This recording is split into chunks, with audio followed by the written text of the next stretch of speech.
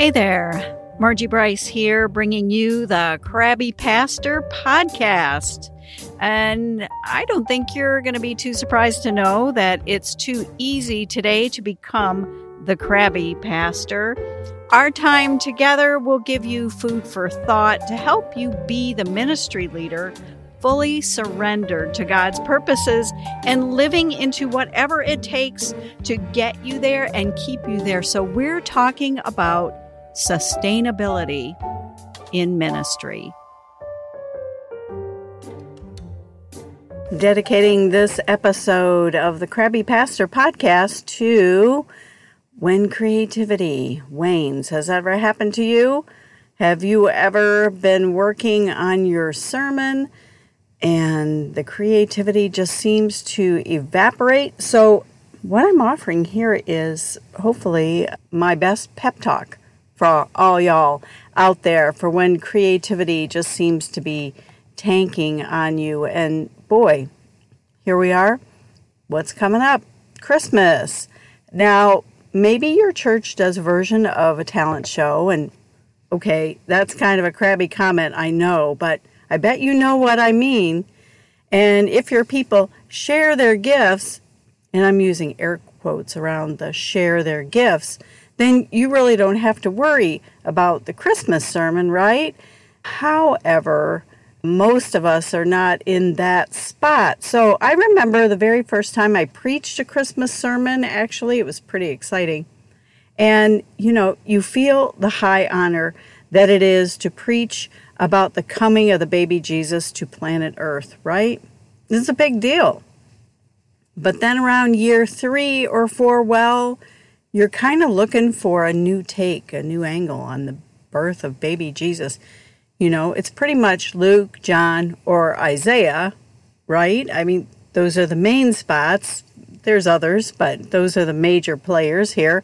Now hear me on this.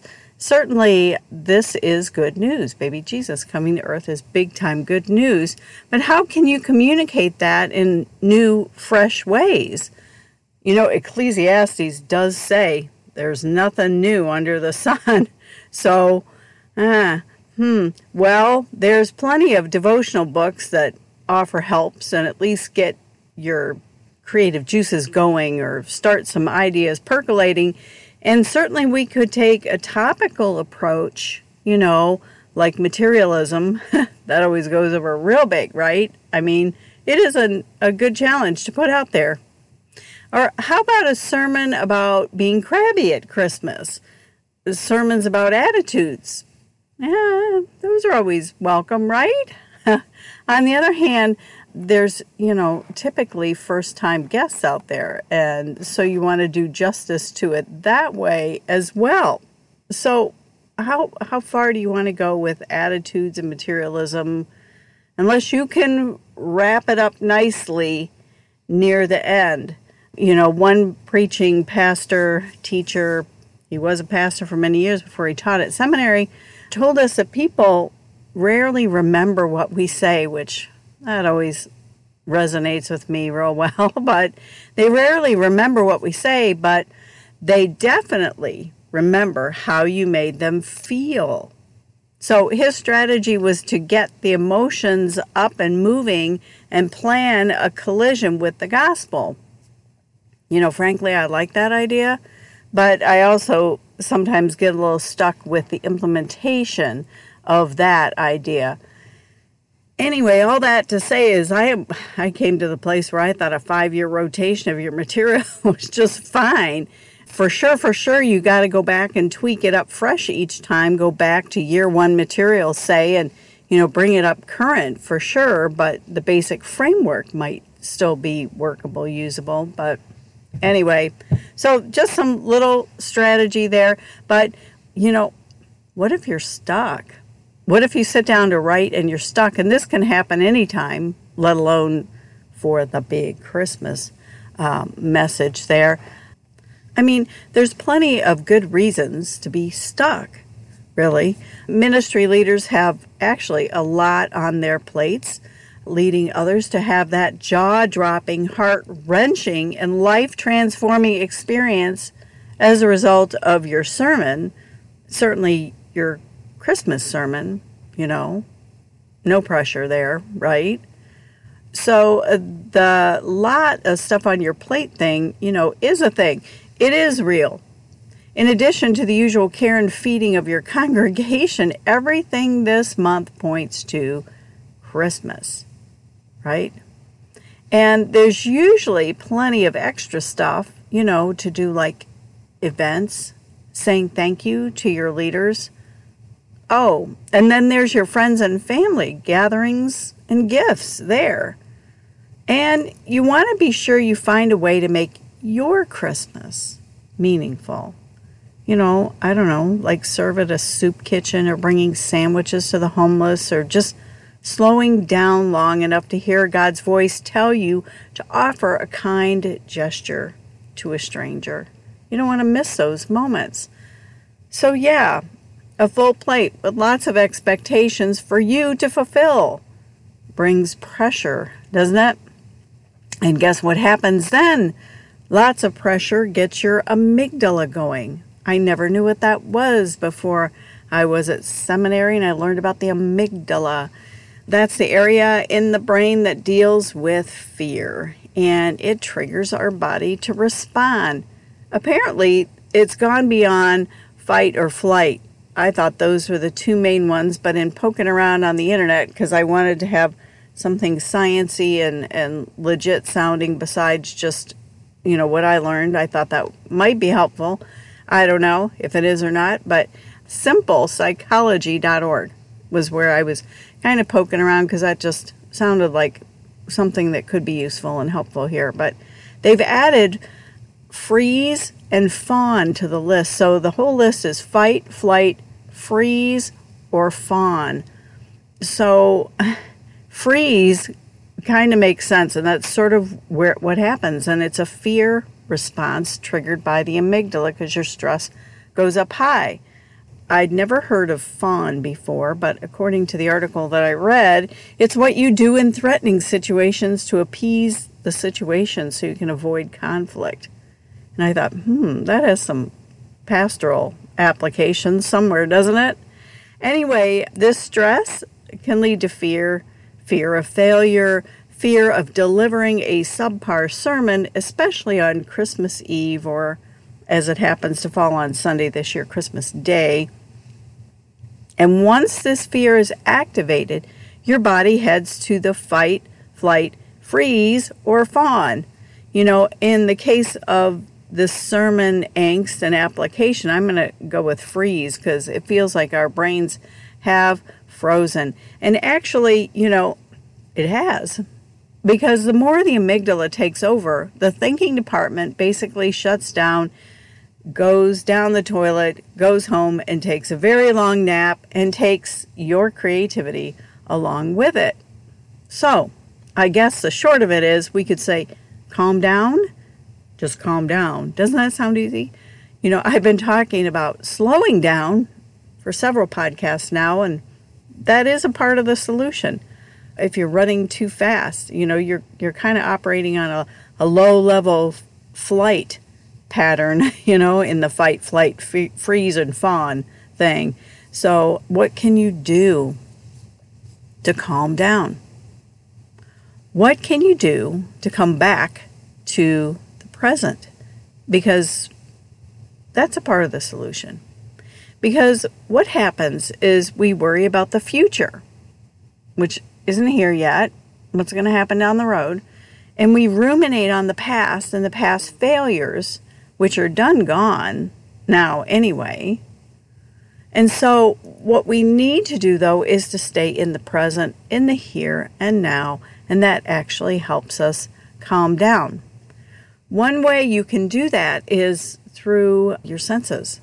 They can help you reel your own self back into the now. So, for example, go to the coffee shop, smell the coffee brewing. This time of year, you can see the beautiful decorations, the twinkle lights, and I never think there can be too many twinkle lights. Taste your coffee and see that it is indeed good. Savor the moment. Hear the music. Touch the table. Pick up the napkin. Feel the warmth of your mug, coffee mug there. And again, see the Christmas lights, because I love those, love those. And here you are. You're home now. Back into the present, into the now. And guess what? God is in the present. What is that little saying, those little series goes, I am not in the past. I am not, I was. I am not, I will be in the future. God is the I am.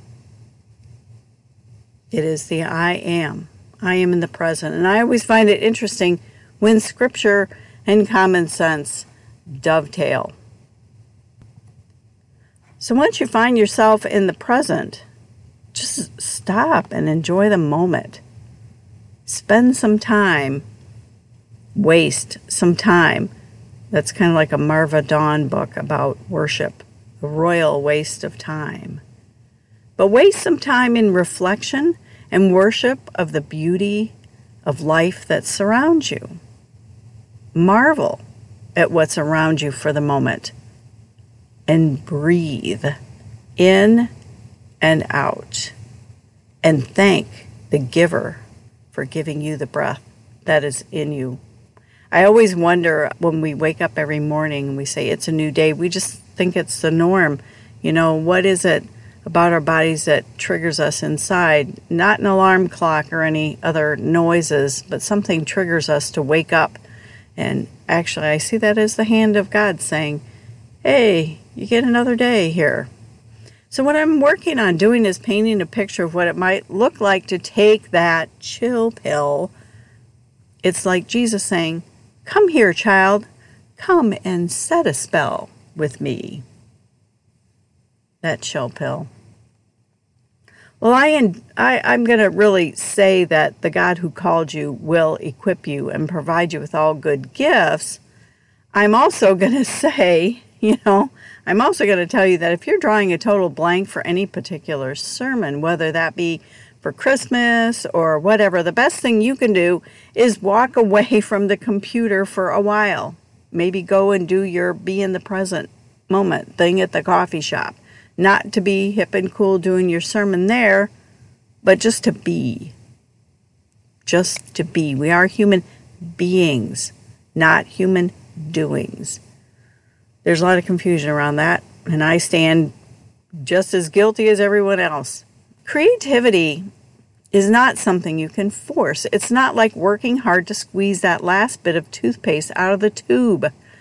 Creativity flows. It's more like a river. So if your river is just not flowing, you need to step away from the computer for a while. Go take that break at the coffee shop.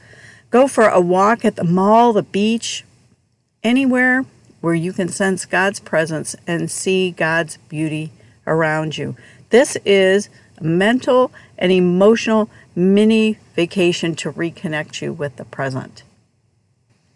Now, before I go further with this, I'm working on painting a picture of what not to do here for a moment, which is not to start working on your sermon 48 hours or less before you're going to deliver it. Now, you are indeed working the toothpaste out of the tube when you do that. And you do run the risk of being, mediocre. And whoever starts out wanting to be mediocre, I advocate for a preaching schedule where you are working well ahead, and that is in some previous podcasts. So I suggest that you check that out. And still, creativity during your writing times can still wane. That's just unavoidable. You're going to hit a wall at some point. It's like if you ride a horse long enough, at some point, you're going to take a fall off the horse. It just is part of the territory. So maybe you sat at your computer and nothing of any substance is materializing, and you have stopped, you have gone and done something else for a while and decided, I think I can go back now. And that's just kind of something, a sense that you might have within yourself when it's time to head back. Maybe you're going to be off the computer for the rest of the day and go back the next day. This is not criminal here, but I'm going to give you some basic writing tips that kind of connect and with creating a sermon, and hopefully can help drive down some of the angst about writing. For one thing, okay, I'm going to start here. I have a list here of things, but I'm starting here. You do want to have a single sentence that drives everything in your sermon. And you may know ahead of time what it is, or guess what? You may not. Or you may even get writing and things shift and change. Any and all of that is okay. That's creativity. That is immersing yourself in the writing and kind of letting it flow. If you do not have a sentence, now some of us do. I mean, I used to work it where I would months in advance have the main idea that I was going to be driving at, but I always had to hold that loosely, because if along the way, as I was formulating and working on this lump of clay to try to make it be something decent and respectable to look at, things would shift and change, and you have to allow for that. And some of that is being and becoming friends with your creativity. So if you do not have a sentence, don't freak. You want to avoid freaking out and going down the whole flight, fight, freeze, or fawn road. Relax. If you really need to do the step away from the computer time, if you need to do that. That's okay.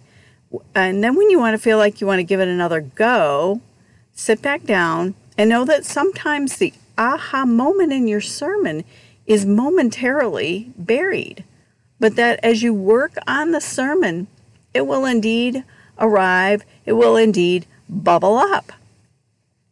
That's the God part in this. That's the Holy Spirit at work. And the Holy Spirit is especially good at creating, and that extends to creativity. So we do want to make sure we are connected to God and God's purposes. And I kind of feel like that's almost implied here. Maybe I should say, do you think it's a good idea to pray before you're going after this?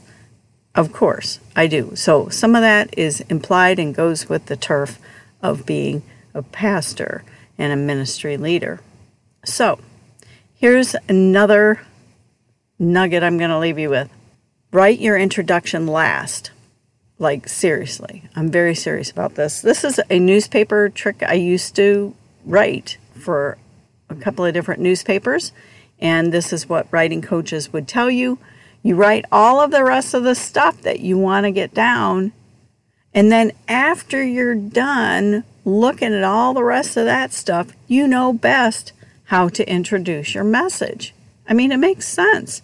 But some of us get stuck. We want to have that big opening, and somehow we think that everything else is going to flow from that. And I'm not saying that never works, because the creative process there's a lot of ways that it can happen. So, and I did do that on occasion, but a lot of times I would come back and just ditch it and totally rewrite it, because I had lived in the process of creating the rest of the message. And then I knew best how to introduce what I was going to say. The next thing I'm going to tell you is to throw up. Now, I'm not talking about anything weird here, but if you got stuff, then you need to throw it up on the computer screen. All of it. Every idea that you have in your head for that particular message. Just plop it in. It might be a sentence or two. It might be several sentences. It might be several paragraphs. Just don't worry about what goes first or last or how you say it. You just have to throw it up on the computer screen. All of it. Every last drop of it. And maybe it's lots of little paragraphs. Don't worry about proper wording or grammar, because maybe some useful nugget is going to emerge from that process that is useful. maybe there's an idea and you say, oh, hey, I think I'm going to run with that. And maybe, just maybe, you'll get yourself rolling a bit. And the theological part of this is setting your foot in the land, knowing that the God who guided your steps there is indeed going to show up. Lord Jesus, help me is always, always a good prayer. I want to say next that there is a writing process that happens. And I don't know anybody that just sits down at the computer, writes the whole thing, and boom, they're done in one session, unless kind of you're doing a funeral, in which case you are then beholden to deliver something within 48 hours or so. They're the exception to this. You need to have the work ahead mindset going. So if it's the beginning of December, you want to be working on your Christmas sermon because you need to be working ahead, because you are going to have to take this raw lump of clay that is just nothing of any significance, and you're going to knead it. That's KNEAD. And you're going to work on it, and you're going to massage it, and you're going to leave it on the table and come back the next day and massage it some more. And, I'm going to work on this one area and make it look like something helpful and useful and good. And then I'm going to work on this little area. So you can see this is a repeated effort. So you're going to want a couple times a week to have a slot of time that's just writing related, where you can work on several, I'll work a bit on this message, I'll work a bit on that message. Okay, it is a good writing process to have a rough draft, and that's what the throw up is the roughest of drafts you're going to come up with.